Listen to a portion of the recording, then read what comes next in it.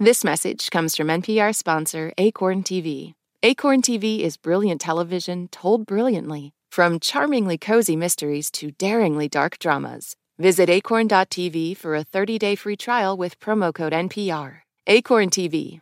Brilliant.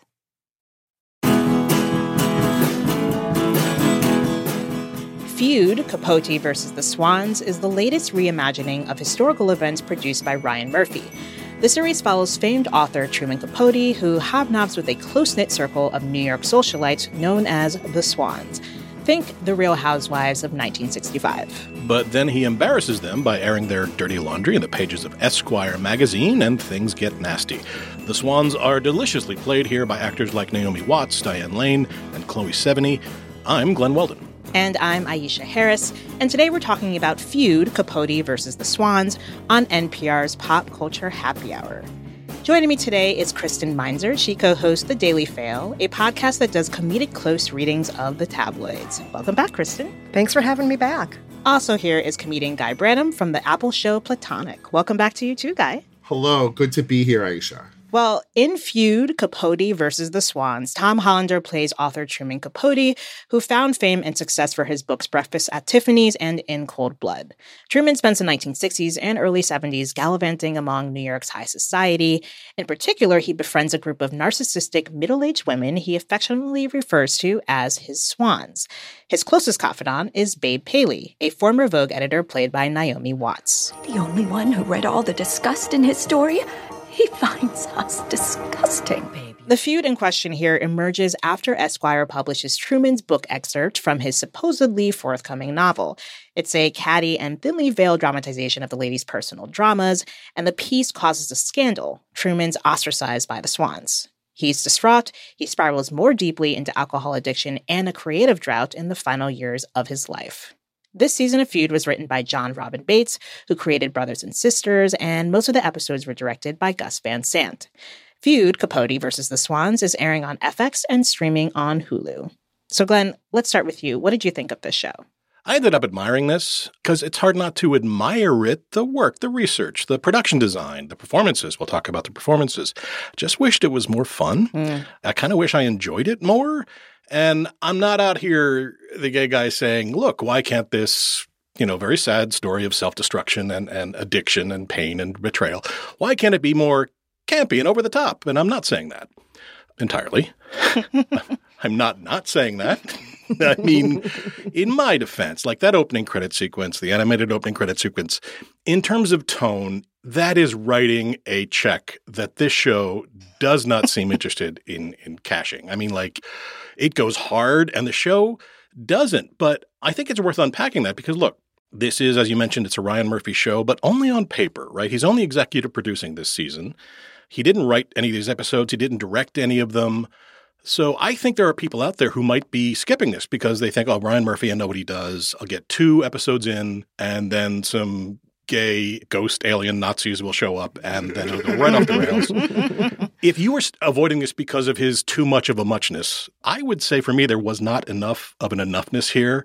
I wanted something dishy and filled with quips and banter and waspishness, but this show turns out to be very mournful and melancholic, and it's about regret and self-loathing. And like the 8th episode does go a little banana pants, but for the first 7, this show is done right. Staid is the word I keep coming back to, restrained.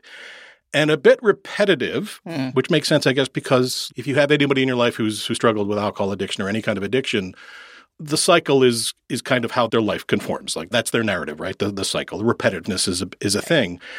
Which is the only reason I could figure out why the show might fragment its narrative the way it does by not presenting the story chronologically, maybe to ameliorate some of that repetitiveness. I'm curious to hear what you guys think about that because I didn't understand why it was being told the way it was. Yeah. In the end, though, I got the sense that this was definitely, despite all those logistical, maybe because of all those logistical distractions, that maybe this was 4 episodes of story stretched out over 8 episodes of TV. Yes. So it sounds like this was less Real Housewives and more Douglas Sirk, but not quite as juicy as Douglas Sirk. Not as juicy as Douglas Sirk. It was Sirkless. Got it. Okay. Guy, how about you? What do you make of this? And what do you make of that repetitiveness that Glenn is mentioning here? I don't understand it. I really think that the performances here and like the research and the craft is like so amazing. It was thrilling to get to watch these great actors portraying these icons of the New York social scene who I had heard about but never entirely understood. But the television making was confounding. Essentially, all plot points happen in the first episode and a half. That first episode is a juicy banger, but then I want it to go somewhere. Yeah. This show, at its best, I mean, is what if Our Real Housewives were written by a dude who had been shortlisted for the Pulitzer twice? Like, what, what would it be like if the Countess and Ramona had, like, truly delicious lines? But you don't get enough of it, and the Countess would never allow 6.5 episodes to go by without making more trouble than we get here. And I just kind of don't understand it. Yeah, I'm sensing a theme here. But Kristen, first I want to hear what your thoughts are. I want to second what everyone here has said so far about this show being kind of all over the place and not juicy enough. And Glenn, you didn't want to say it, but I'm just going to say it. It should be more campy. It should be more fun.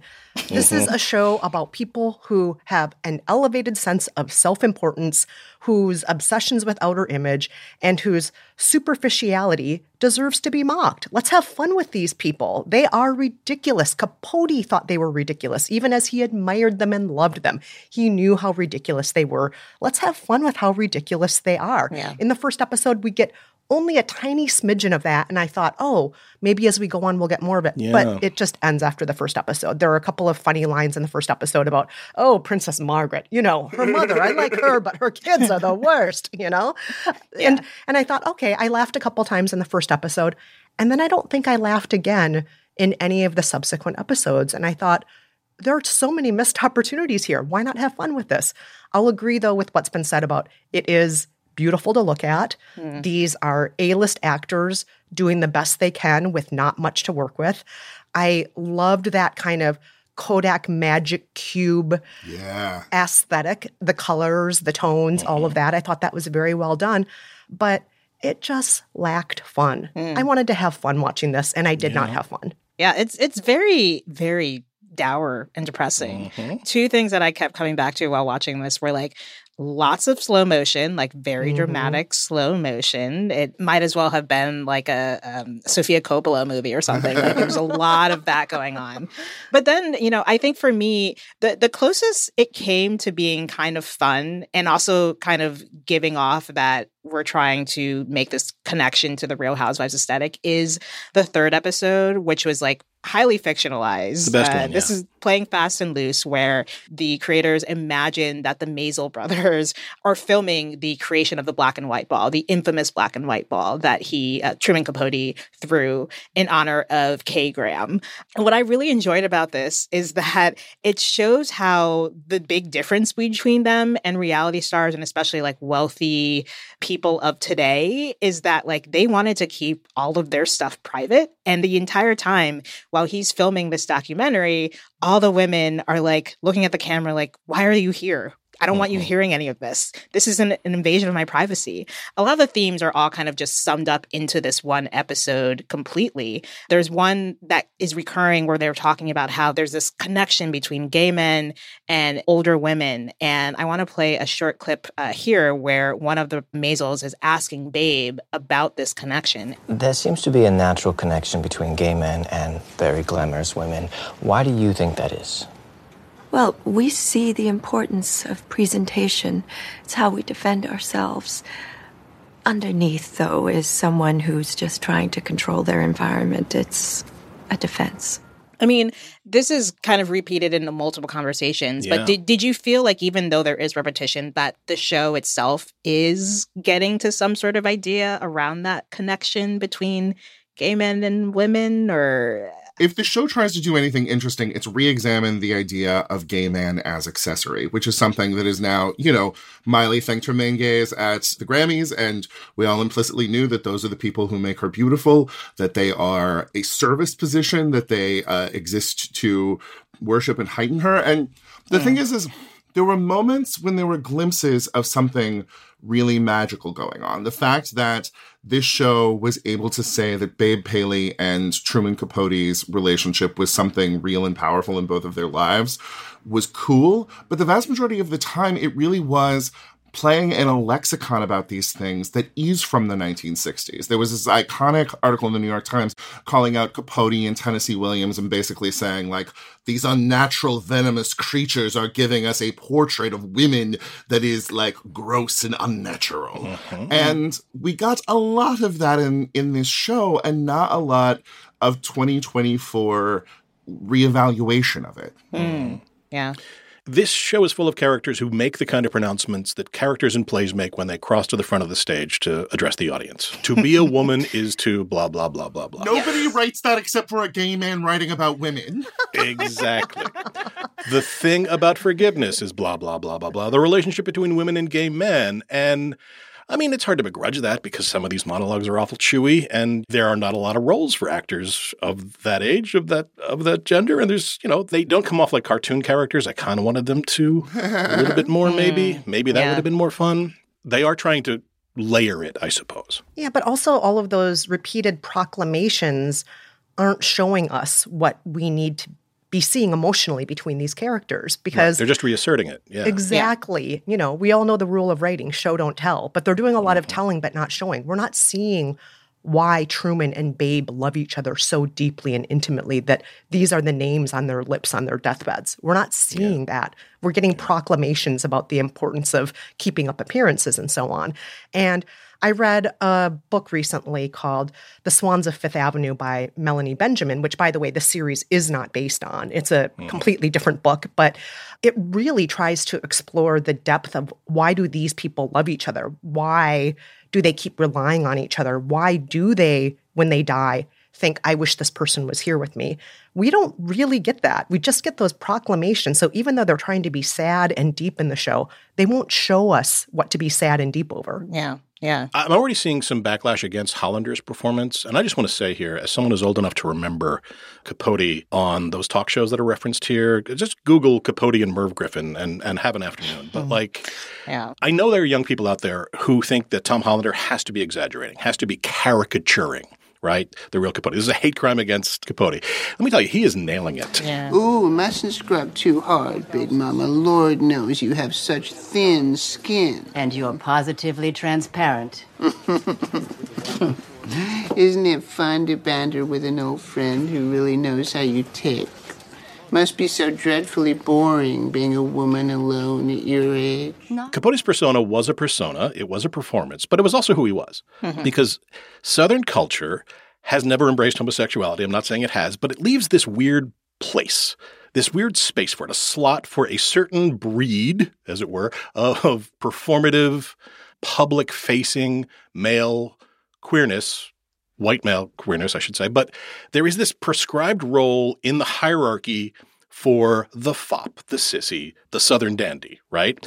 Non-threatening gayness, keep the swishiness, play up the swishiness, but keep the gay sex, completely off screen, buried in coyness and innuendo.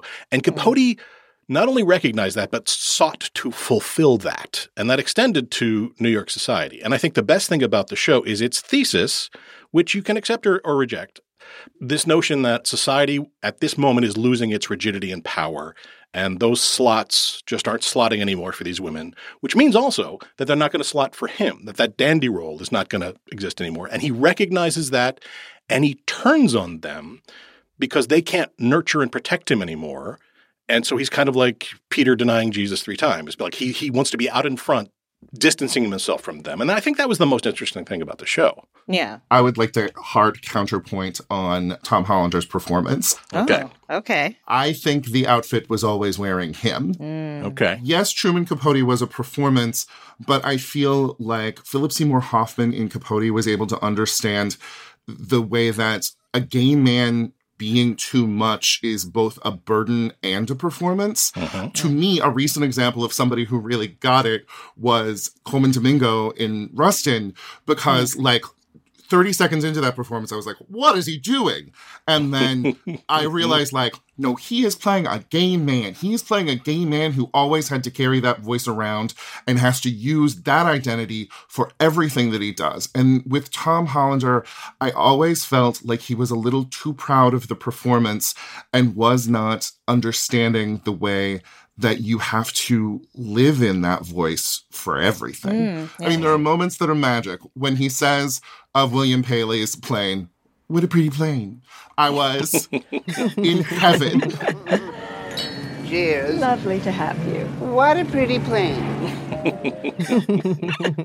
Yeah, more of that. It's interesting. I guess I fall in between both of you, me not being a gay man, like, take that as you will, but like I do wonder how much of that is Tom Hollander's performance versus like what the script is allowing him to do, because Philip Seymour Hoffman and Capote, like obviously that is a very different story being told versus what we are getting here, which is highly just focused on his relationship and his very like parasocial and parasitic relationship with these women and how it basically leads to his downfall. I wonder how much of that is him versus the script just not letting him explore that dynamic at all. To Kristen's earlier points, like, this is a TV show about, is it wrong that he traded on these women's sadness, that is about trading on these women's sadness. It should be camp. Like, it should be camp.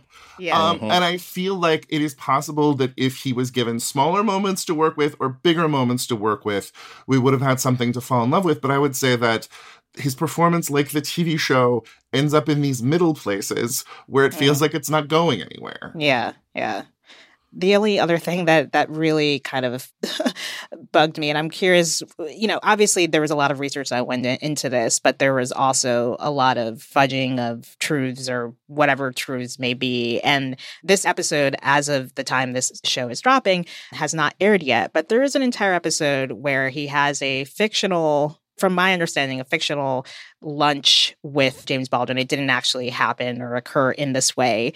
And it basically recounts pretty much everything we already did. Again, it's the repeating, it's the reiterating. But then it ends, we figure out that the whole reason James Baldwin is there, and James Baldwin is played by Chris Chalk, is so that he can hype him up at the end and be like, you are too good for this. You have squandered all your talent. And let's call it what it is. He is the magical Negro in this episode.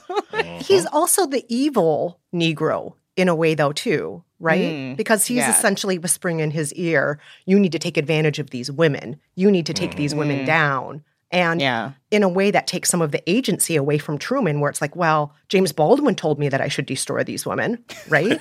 Yes.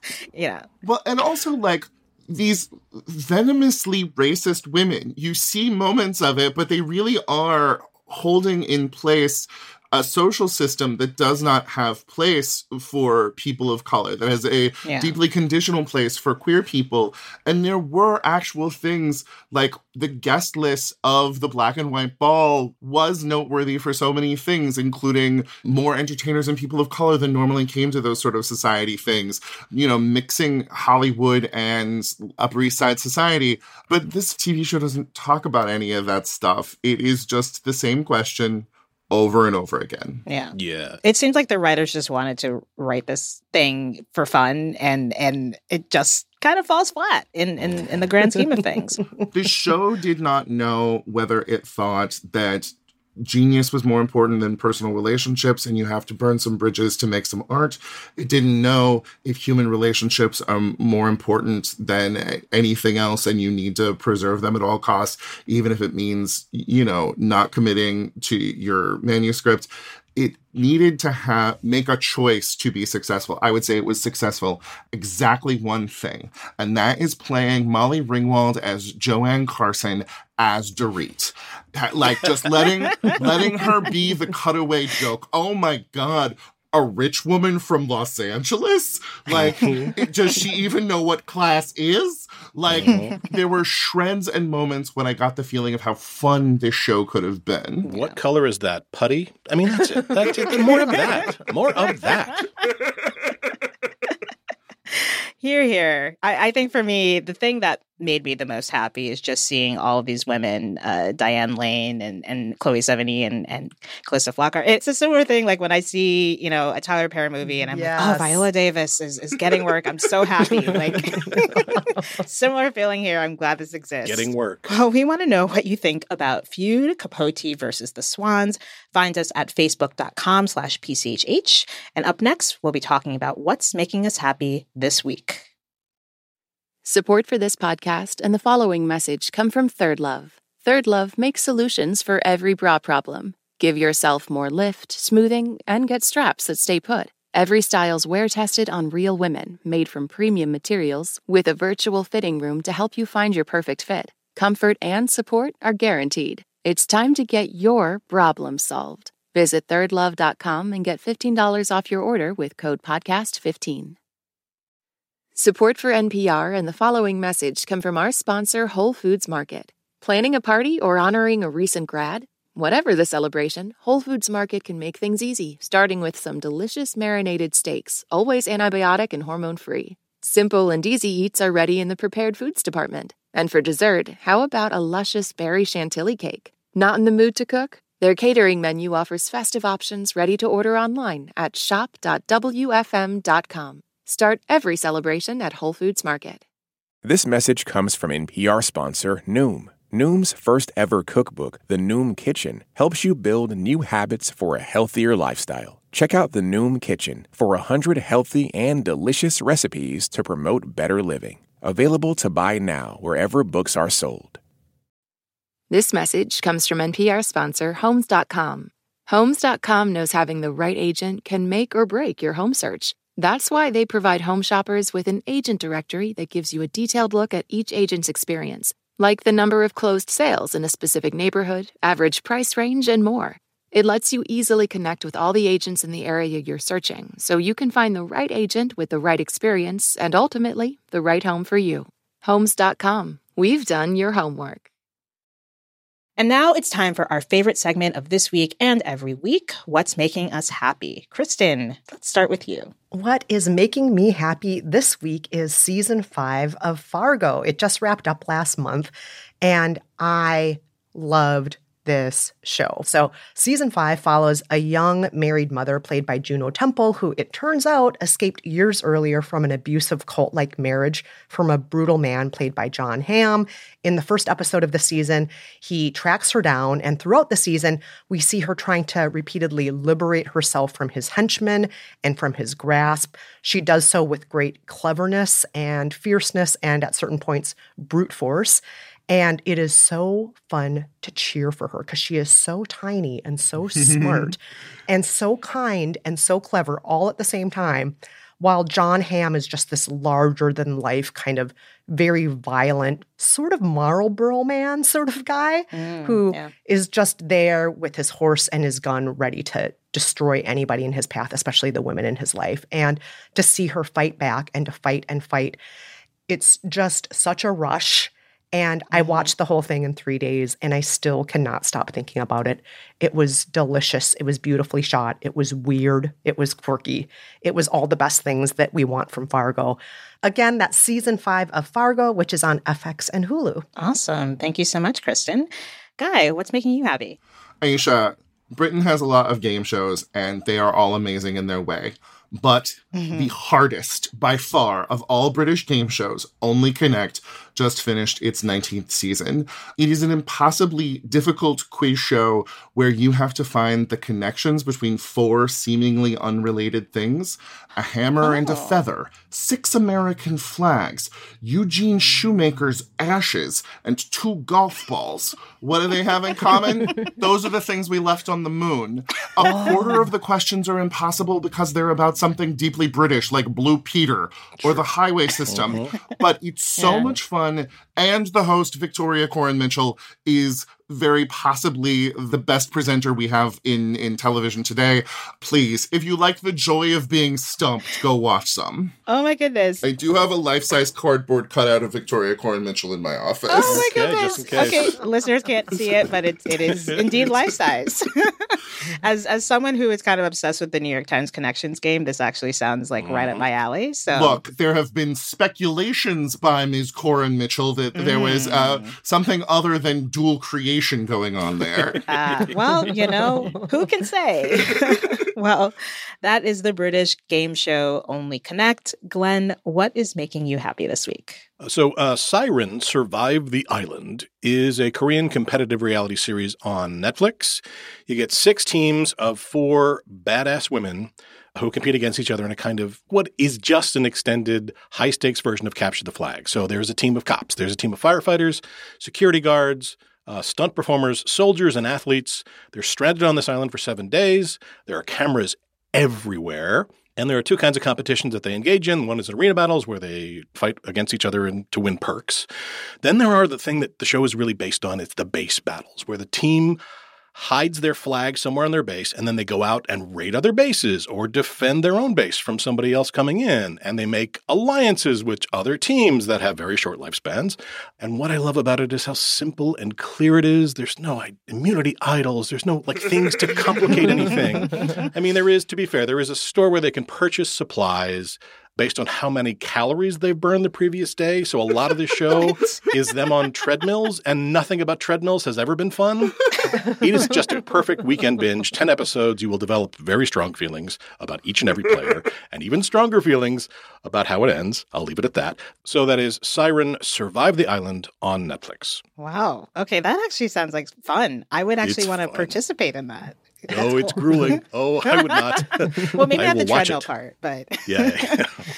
Well, what's making me happy is, lately I've been rewatching The Muppet Show as one does when you need a pick-me-up. And I don't actually know when the last time I saw this episode was, but the Petula Clark episode from season 2, and specifically the chicken saloon sketch, which Petula Clark is not a part of, but there's a saloon, there's chickens, Gonzo is bartending. There's no English human dialogue, but there's a lot of clucks.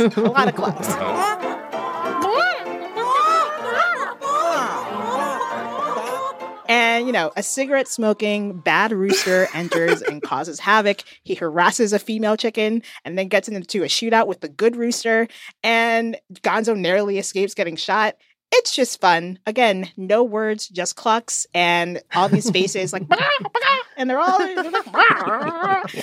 sound effects are ace. And yeah, it just made me burst out laughing uncontrollably for about 2.5, 3 minutes. So that is the chicken saloon sketch. I don't know if there's a proper name for that sketch, but that's what I'm calling it. And it's in season 2 of The Muppet Show, the Petula Clark episode. And you can find that streaming on Disney+.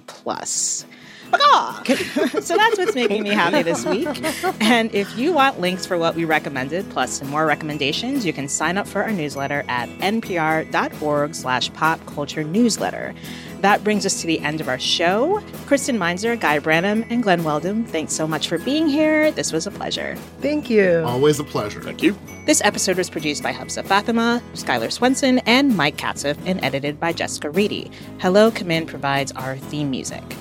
Thank you for listening to Pop Culture Happy Hour from NPR. I'm Aisha Harris, and we'll see you all next week.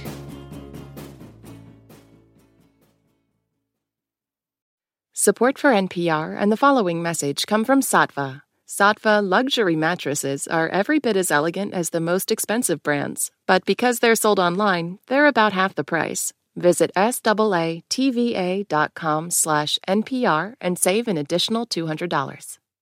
This message comes from NPR sponsor BetterHelp. When you're carrying around a lot of stress, therapy is a safe space to get it off your chest. If you're considering therapy, give BetterHelp a try at BetterHelp.com/NPR to get 10% off your first month.